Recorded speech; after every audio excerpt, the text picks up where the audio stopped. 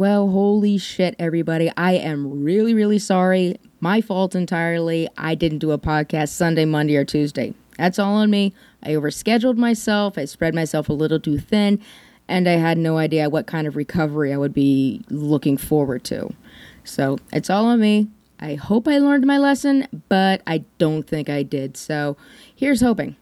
And tonight I wanted to talk to you about something that I absolutely love but causes me no short amount of frustration and sometimes pain. And that's card games and board games. I really, really like card games and board games. Not the standard Monopoly game, which is, well, that game usually ends with all of us either going, fuck this, let's go do something else. Or the rest of your friends pack up the entire game while you nick off to the bathroom. I'm not talking about card games like Old Maid or Crazy Eights. I'm talking about card games like Cards Against Humanity or Epic Spell Wars of the Battle Wizards Duel at Mount Skullfire, which is the coolest name for a card game I have ever heard. I am not kidding. So where is my frustration? My frustration comes with me not being able to enjoy and actually experience the entirety of a lot of these great games because I'm not able to think the things through. At least not the way that I want to, and certain games do require. I mean, you really can't play chess by instinct. Even though you might know the rules, you'll get absolutely killed, within 5 to 6 moves. And it's no fun. It's no fun to always lose. So games like Munchkin or Dixit or, hell, even Give Me the Brain, they require a little bit more mental, let's call it mental acumen than I can usually summon. And the thing is, I really started getting back into card and board games after watching Wil Wheaton's YouTube series, Tabletop. By the way, guys, if you haven't seen that show before, go watch it. It is time you will wish you could repeat. It is that awesome. And Wil Wheaton is awesome because he shows all these unique and fun and clever games. Board, card, sometimes a mix, sometimes something really weird right out of left field. And holy shit, I really wanted to try them. So I got a couple of them.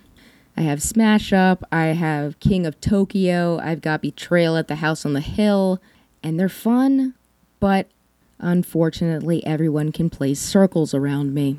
Holy shit, even in Cards Against Humanity, Brando Calrissian has kicked my ass. So what's a girl to do in something like this, you know? I don't want to stand off to the side and watch.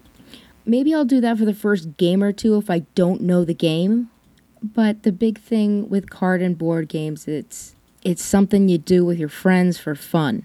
And I hate to say it, losing all the time is not fun. And that's why I bow out of a whole bunch of board games when my friends come over. And these are really kick-ass games. I'm talking Descent, Lords of Waterdeep, even Betrayal at the House on the Hill. And I'll be completely frank, just sitting and watching as everyone else gets to play a game really makes you feel lonely and depressed and frustrated, and eventually the rage takes over. Maybe that's why I'm going through so many bite guards. So what does somebody in my really strange position do? To be honest, I haven't been able to figure anything like that out. Games that require only luck really aren't that fun. It's like flipping a coin in the air and you're right if you guess it. There's not a lot of story there. There's not a lot of, oh yay, do the happy little dance kind of a thing.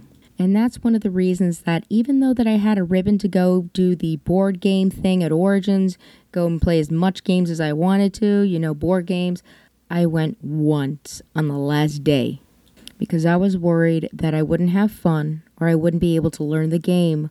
And the worst thing I was worried about I would do is ruin someone else's fun. Holy shit, you have no idea how worried that makes me. Yeah, I know the copper toxicity is my cross to bear, but I'm not asking anyone else to have this damn thing fall on them now. I just want to figure out a way that I can play all these really awesome games on equal footing with all of my friends. I've been searching for how for a while, and I'll be honest, this damn thing is elusive. I'm talking extremely elusive, like Schrodinger's fucking ninja elusive. So there, I guess, is my catch-22. And before anyone asks, yes, I have read the book. You don't need to worry about that. And by the way, folks, if you haven't read Joseph Heller's Catch-22, you are doing yourself a disservice. Go out and read that damn book. So here's where I am. I want to play board games, I want to play card games, and I want to play them competently. I don't want to lose all the time, but I also don't want anyone else to dumb down their play and lose on purpose.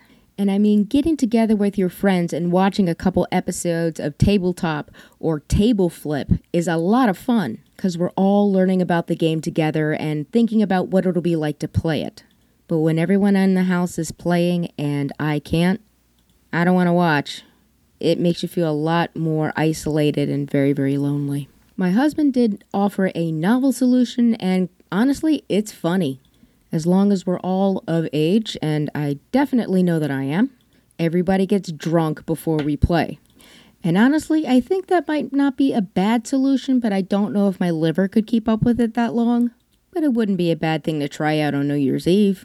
Ah well, the thing is, I know that things can't stay the way they are. It'll drive me crazy, it'll drive my husband crazy, and I worry it'll drive my friends away. So, my current quest is to figure out how I can work around this, work with this, or work through this. And it's going to take a little bit of creativity, a lot of work, some science, and a lot of patience. I mean, they don't have mad social science yet, do they? If they did, I would totally sign up. I'll be honest, that would be so cool. There might be a solution that I have no idea what it is, and it comes and it smacks me right out of left field and then like throttles me a little bit. It's like, why didn't you do this first? Here's hoping something like that does happen, because events like that make for really, really good stories.